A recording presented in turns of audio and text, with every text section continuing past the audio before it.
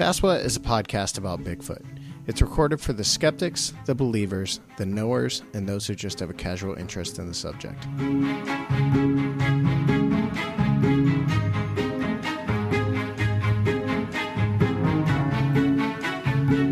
For more information, visit sasquatch.com.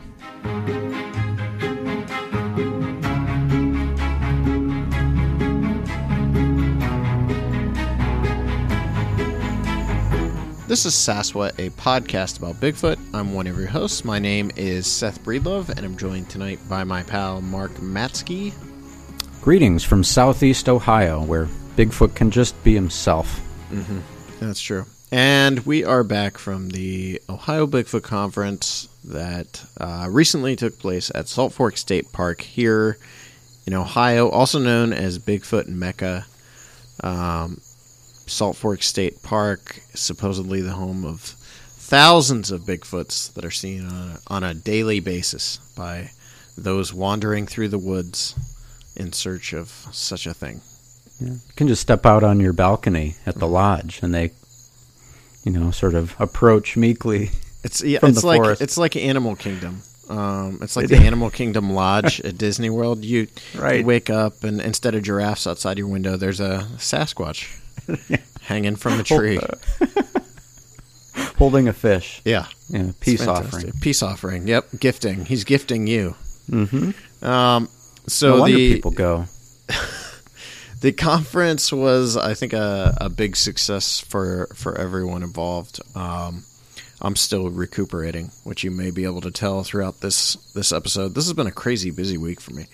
But it was a very exciting time, and we got to premiere Minerva Monster there, and I thought the response was pretty solid. Mark did a recap episode of Monsterland, Ohio with his son Andy that is probably going to be the best place for you to get any kind of recap of the conference, I think, because basically what we did with Sasquatch last week was just put in some audio from a couple interviews and then do the Q&A from Minerva Monster. There really wasn't much more to it, whereas Mark really went in depth on the entire event with Andy. So, and they had guests and stuff, so you'll want to check that out.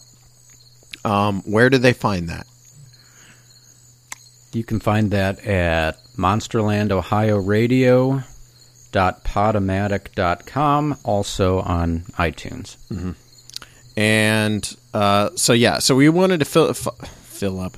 We wanted to finish up the Small Town Monsters month. We have 2 episodes left.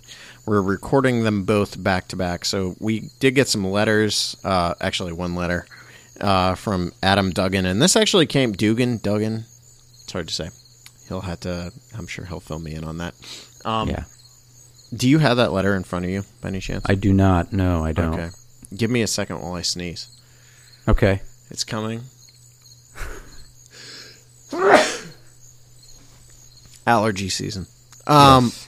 Okay, so Adam says, Seth and Mark, I was really excited when I heard you were going to theme the month of May as Small Town Monsters Month on Sasquatch.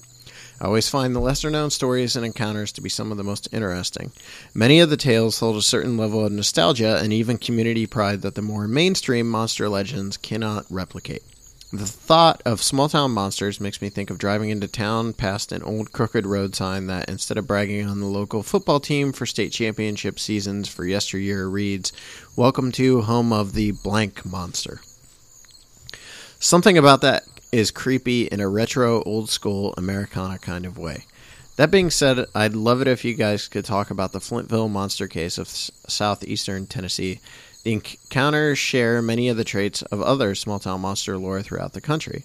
The incidents take place over several years, are witnessed by prominent community members, and all seem to point to Sasquatch as the creature being seen.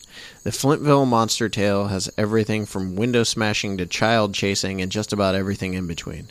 I've included a link to a newspaper story as well as a BFRO sighting from the same general area that the witnesses seem to think could be related to the Flintville case. Then he gives us a couple links. Thanks for the awesome podcast. You guys are great. Adam. Adam has a blog, Search the Woods. I think it's WordPress. Searchthewoods.wordpress.com, maybe. I don't know how WordPress words their URLs, but Adam was actually one of the first people, if not the first people, to review my movie. So that's cool of him. And I wanted to read up on this Flintville case because one of the first conversations I had with Adam, he actually told me about this, and I'd never heard of it. Had you? No, I hadn't. Okay. So it was pretty fascinating to learn about this fairly aggressive creature. Yeah, and all I read was what he sent us. Did you read more than that, or? Well, there is some information on BigfootEncounters.com. Okay. I don't know if you took a look at that or not, but I just sent that. I just read the one that he sent, the Bigfoot Encounters article, which maybe we should read actually because it's pretty cool, or at least kind of briefly talk about this particular case, which is in this article that was apparently ran in the Augusta, Georgia Chronicle in 1997. So this is not a terribly old case. See, in my head, I was thinking, no, wait, this says 76. So is this? I'm confused. Yeah, no. It's an ongoing thing. So that's it. It started in 76 and continues. The 80s. It continues into 2003. Oh, really? Okay. I think so, was what I saw. Anyway, so I don't know how to sum this up, so I'm actually going to read this because I think it's worth reading. This was in the Augusta, Georgia Chronicle. There's a Bigfoot attacking cars and trying to snatch little children in the Tennessee foothills. Exactly what the Flintville monster is or where it came from remains a mystery, but more than 2 decades of sightings and terrifying encounters have left many people convinced that the creature is not only real, but dangerous as well. That thing's so big, it could easily hurt somebody, complained Ned Sinclair, a farmer. Who knows how many head of our livestock have gone missing because of it. So far, no one has been hurt by the Flintville monster, which often leaves behind 16-inch footprints and a foul skunk-like odor, but there are those who claim to have had close calls. One man said a 7-foot-tall hairy monster chased him through the woods, howling and screeching at him like an ape. A woman said she hid on the floorboard when a similar creature attacked her car. On at least one occasion, a child was nearly kidnapped by a thing with long, hairy arms. The trouble began in 1976 when a woman told police that a giant hairy monster broke her automobile antenna and then jumped onto the roof of her car and began bouncing up and down.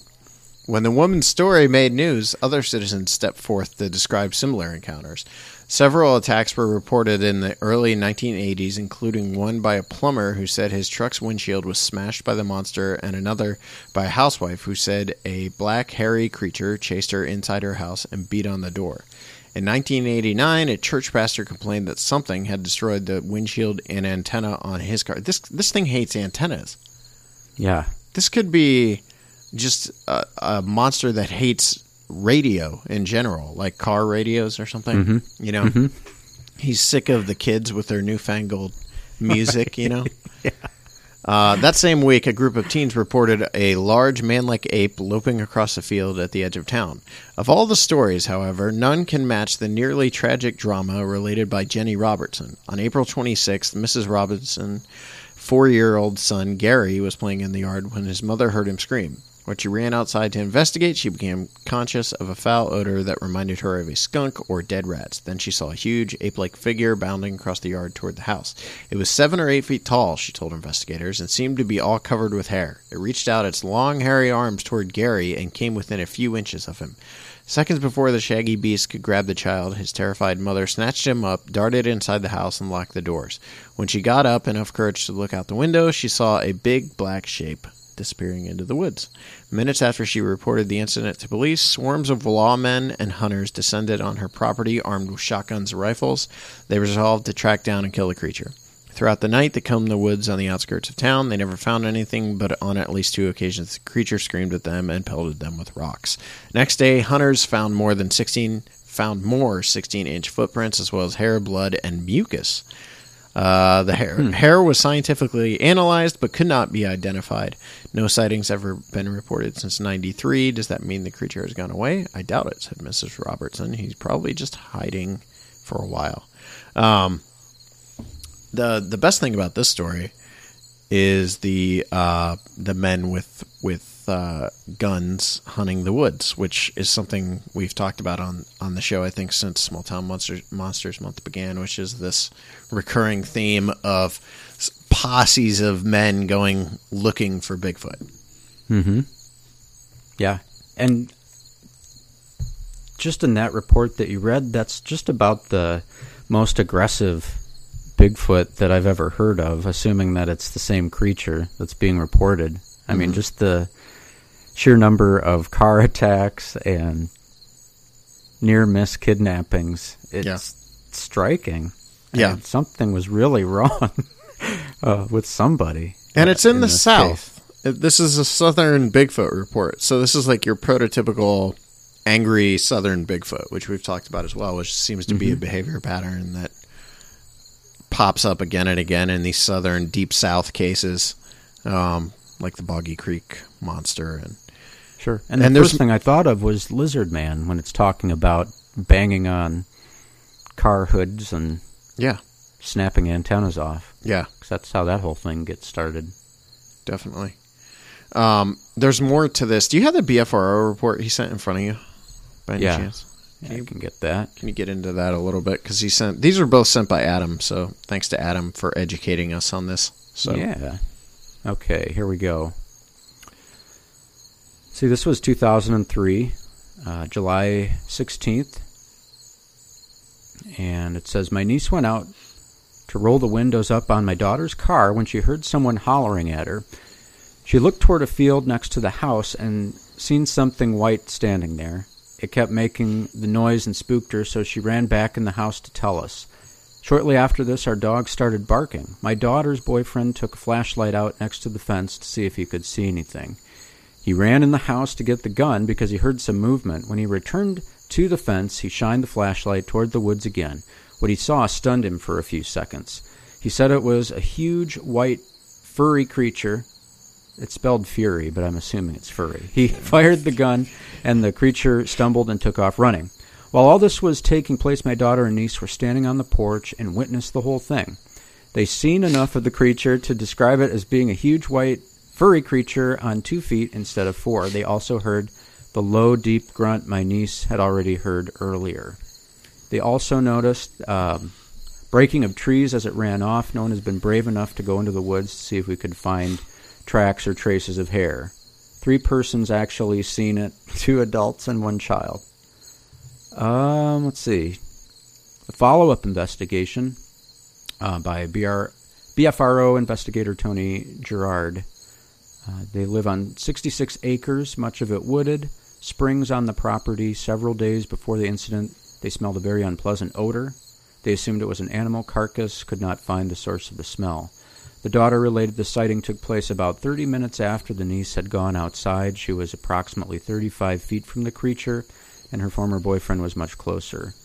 The creature was over 6 feet tall with a very broad body. The creature's face was between a monkey and a human, and its hair was long and coarse like a golden retriever and white in color like an old person's hair.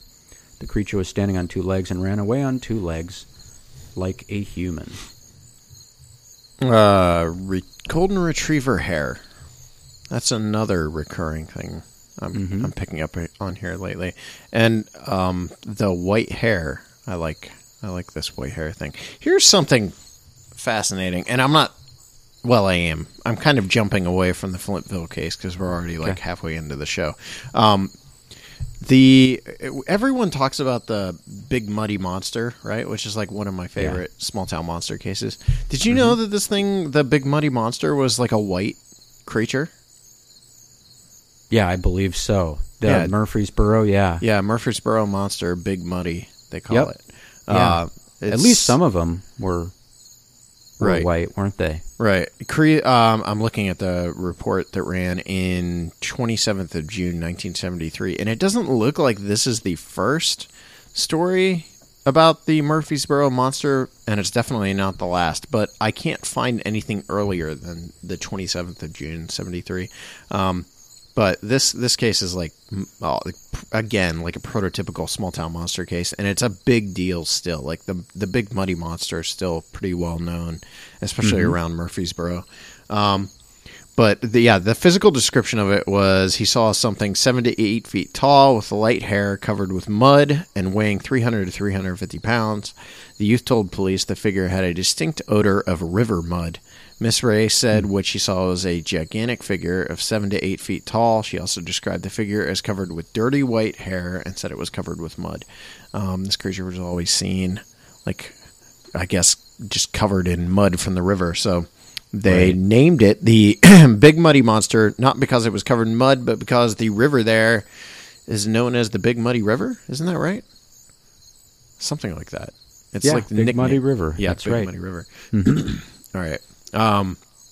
The last report I have, and I might even have another one somewhere, but the last report I have out of that area is from 67, it looks like. So these start in 63 and run up to 60. No, am I saying 60? Yeah. They start in 73 and run up to 76, but I know I've got some from like the 80s too. The last one says, I actually really like this story because eventually the Big Muddy Monster became so popular that there were like parades and stuff where he was featured. So as far as like a town adopting a mascot, the Big Muddy Monster definitely was eventually adopted by the residents of Murfreesboro. But the story here that ran in on the 30th of June in 76 says there's something out there along the bottoms of the Big Muddy River, stalking through the swamps, crashing through the forest. A 7 or 8 foot tall something with long arms and pale fur, the Big Muddy Monster. Laugh if you wish, but young David Taylor isn't. He and 2 of his friends are the most recent persons to cross paths with the beast, whatever it is. It was just a couple weeks ago, the 3rd weekend in June, a Saturday evening. We heard it when we were looking for a ball somebody hit at the edge of the woods, David said. We heard stomps and thuds. It was 2 houses down. What I saw was standing by the woods. It was gray and hairy, and it had big ears. And it had arms that reached down to the ground. I didn't see its legs. It was just standing there looking at us. I'd say it was a good 8 feet tall. One of the boys yelled. Then we were running up the hill, and Rusty turned and saw it go back in the woods, the 11-year-old said. It didn't really run. It just turned and walked off slowly. Ricky saw yellow eyes. There's more to the story, but it's basically one of the final stories that ran in the paper about this creature, and it is a really well-written story, by the way. Guy's name is Dennis Montgomery, and he's got a real flair, I have to say. He's cool. I like this guy. But the Big Muddy Monster was one of the first monsters I became interested in, and I think it was because the name of it is so unique, Big Muddy. Yeah. But I'm not going to go through this entire case, but I really would suggest people look up the Big Muddy Monster case, and it was an ongoing thing, and it ran for 3 or 4 years, 5 years, something like that, where there were constant sightings, and the town definitely adopted it as their own monster. And another thing about this case that reminds me of Minerva in some cases is, in some ways, is the fact of how well detailed it is in terms of names and people, eyewitnesses that have gone on record as saying that they saw something. Yeah. And there's one little part of the bigger picture is this little 4-year-old boy named Christian Barrel. He told his parents he saw a big white ghost in the yard.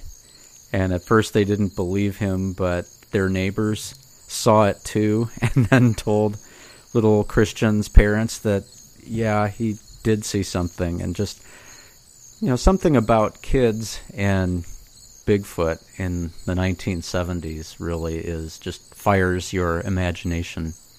And it seems to be a feature of a lot of these small-town reports. Definitely. Yeah, because like even with the Minerva case, you had the Caton children, and there's this ongoing thing where they say they're attracted to or fascinated by children, so maybe that's why. But yeah, the Big Muddy also there was an episode of Monsters and Mysteries in America that I watched, and supposedly Big Muddy, like so many of these monsters, really hated dogs, like just constantly wringing dogs' necks across the Midwest. Mm-hmm. That's what I hear, leaving a trail of dog corpses. Yeah. in his wake. Yeah.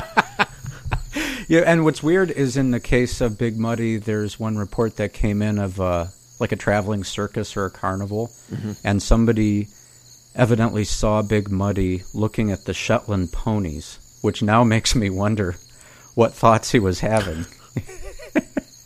Those don't look like dogs, but maybe close enough. That's kind of weird. Yeah. Very creepy. This was also one of those classic, like, 70s accounts of a Bigfoot-type creature where it's a little unusual from what we hear today. The kind of the long arms down to the ground by this kid is, probably an exaggeration, but it's still unusual to hear something like that. And this was another one of those, like Momo and Minerva, where it's completely covered in hair. Like, there's almost no discernible features, which is a 70s thing, the homeless vagabond Bigfoots roaming around. Yeah. Not cutting their hair. Free love. Yeah, free love. Peace, man. Sleeping in ditches. Yeah. And it is. Not bathing. Do you have anything? Well, anything more on Murfreesboro? I think we can... we can move on. Oh, okay. Unless you... Did you mean you have more?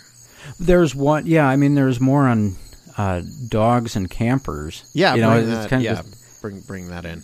Well, there was Rend Lake, Rend, which is a very curious choice. You could get into the name game at this point. Rend Lake, because what happened was this tent was rent asunder in a campground near Benton, and this is actually in the 80s. This was August 1989. Wow.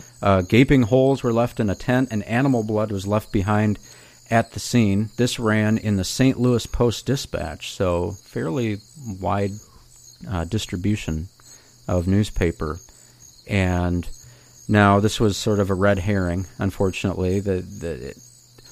Whoever determined this said that it must have been from dogs, but local residents started speculating about Big Muddy again because, as often happens, things had gone quiet for a while.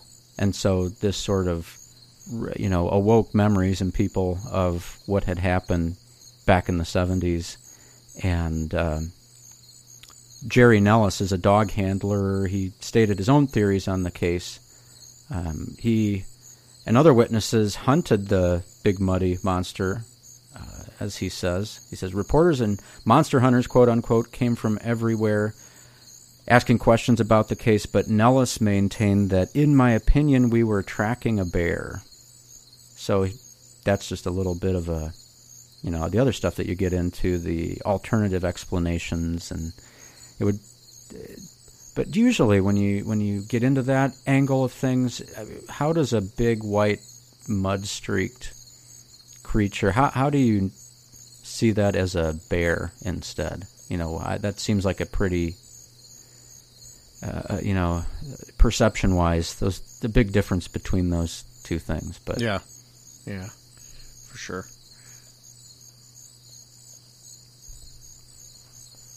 All right. Where to next? I don't know. What do you have? Well, I have something completely different, and good. I tripped over this really in researching small-town monsters. Something I had never heard before was the curious case of Atosin, Iowa. And Atosin is somewhat near Sioux Falls and Sioux City, Iowa. And back in the 70s, it was no more than about 150 people. And these days, it's far less. It's about 100 less people than that. But in September of 1978, Atosin was home to a very strange yet oddly familiar flap of just people going about their regular business and having that be interrupted by a strange primate-like creature. And it all got started on July 27th, 1978. there was a 9-year-old girl by the name of Donette Hankins, and it was late at night, but she lived only a block away from one of her grandmother's house, so she was going to go out and evidently visit her grandmother. When she went outside, she heard a strange grunting sound and turned around, found herself face to face with this beast, which she would describe as short, hairy, ape-like, with fangs and deep-set eyes. And it was just, like a foot away from her. She got the shock of her life, ran back inside. And this, of course, sort of started kind of a frenzy in the family. That same night then, just about a half hour later, another Hankin, little girl, rode her bike uptown with 2 other little girls, and on their way uptown, they too saw a similar creature between 2 buildings while walking downtown. Now, without having any idea of what Atosin, Iowa looks like, when you hear the word downtown, I'm sure it just means like a crossroads where there's a few buildings together, and but that's where this creature was sighted on this first night experience. Then, just about 3 nights later, this was Iowa Dawn Hankins, age 11. This would have been Donette's sister. They too saw a ape-like creature with a wide forehead walking between buildings, and this is really the only point at which things get a little bit weird. And what I mean by that is they were, going between these buildings looking for this creature, and they remember hearing what they thought was a man's voice asking, "Does anyone know what time it is?" And they didn't see any male adult who could have asked that question. And at that very moment, they saw peeking around this garage a creature with dazzling eyes as big as golf balls, a big head covered with hair, and they bolted. And they never really figured out what that voice was about, what that question meant, or who asked it. Fast forwarding just one day, the next day, July 31st, there were a group of boys who were out messing around, and I guess chasing a kitten. They chased a cat up a tree, and while they were doing this, they heard a scratching sound coming from some sale barns. They're kind of out on the edge of town, and their attention left this cat, and they heard something in the building. It sounded, they said, like something rubbing up against something else. And so they did what boys would do. They threw a rock into the building. When the rock cracked against the floor, a face appeared in the window and then disappeared. The boys said it was a big, square, black head with a flat nose and broad shoulders. They bolted for home. One of the boys, as they were running, scared out of their minds, looked back over his shoulder and saw the creature exit the barn and run off. So it sort of then, as these reports started to be circulated in this small town, then there was another one where there was a woman by the name, this was now in September. So after the initial flap, and that got into some regional newspapers, one of them being, let's see here, the Des Moines Sunday Register, and what else? The Humboldt, Iowa Independent, and it finally got into the Omaha, Nebraska papers, the Omaha World Herald. But there's a woman by the name of Anna Dodrill. This was September 24th. She was doing her dishes in her house, and she looked up just randomly in the window that was right above her sink, and she was looking into the burning red eyes of a big, long-nosed, black-faced, hairy-headed creature staring at her through a window.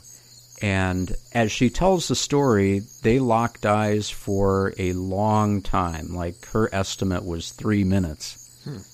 And she she would later say, it was the first time in my life I couldn't move.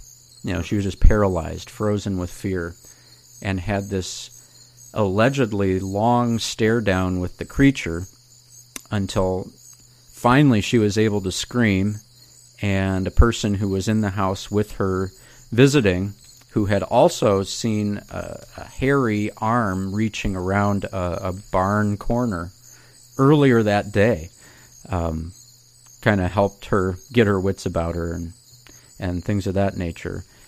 And then there was one more report associated with Atosin, and that was also in September of 78. A man by the name of Robert Newell IV watched a tall, hairy, hunchback Bigfoot, he says, exploring his farm buildings in the early morning. And he has a really detailed account of what happened. Robert Newell says that from out of the backyard he heard a deep whining sound. No horse or pig could have made it, he said. He looked out a bedroom window towards the barn, located about 35 feet south of the house, illuminated by yard lights, and he saw this creature jump sideways into a manure spreader, got out, got into a grain spreader, and Newell thought that the creature looked like it was searching for food.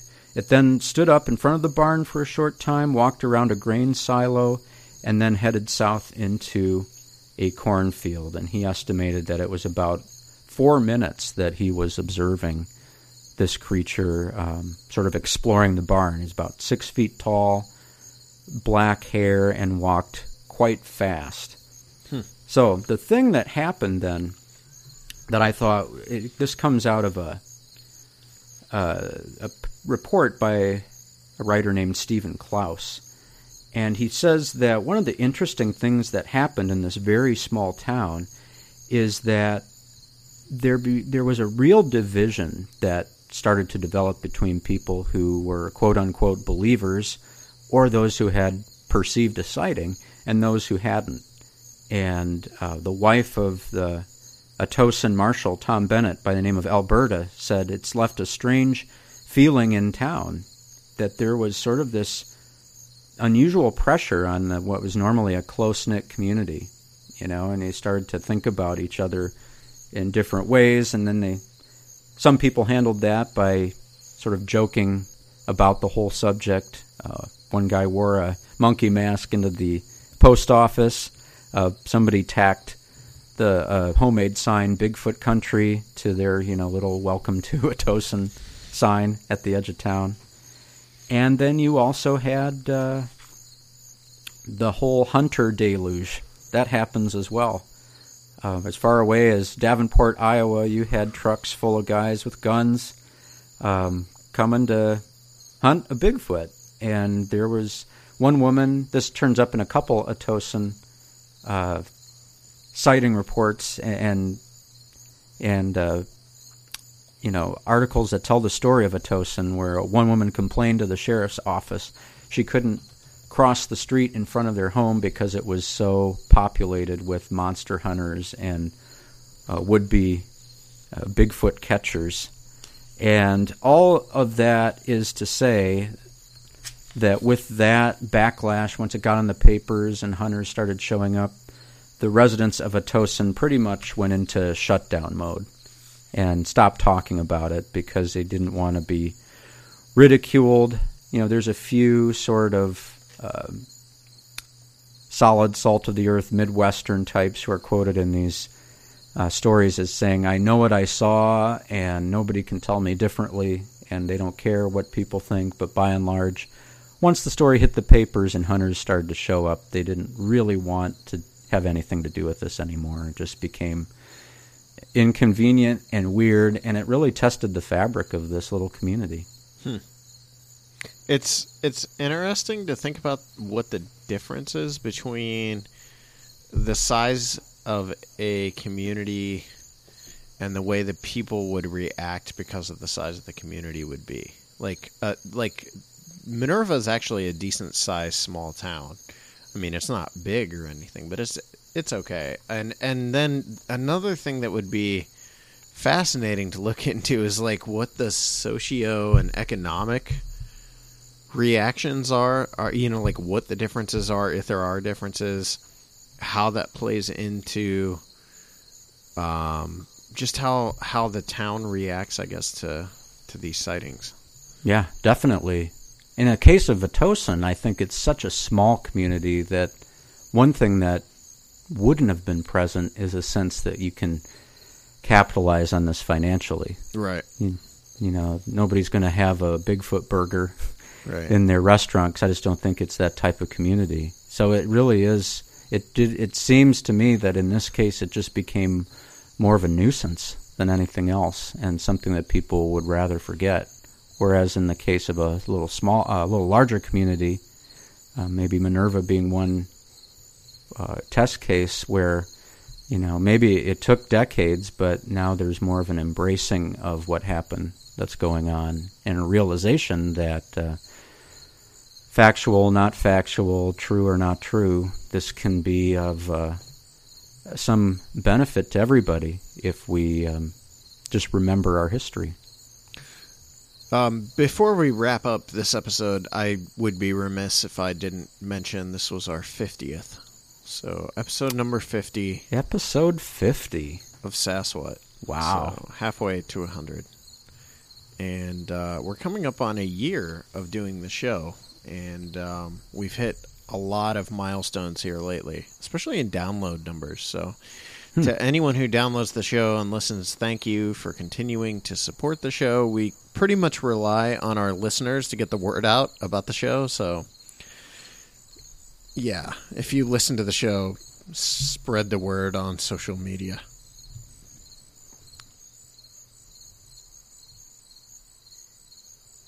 Join the conversation at facebook.com/SassWhat.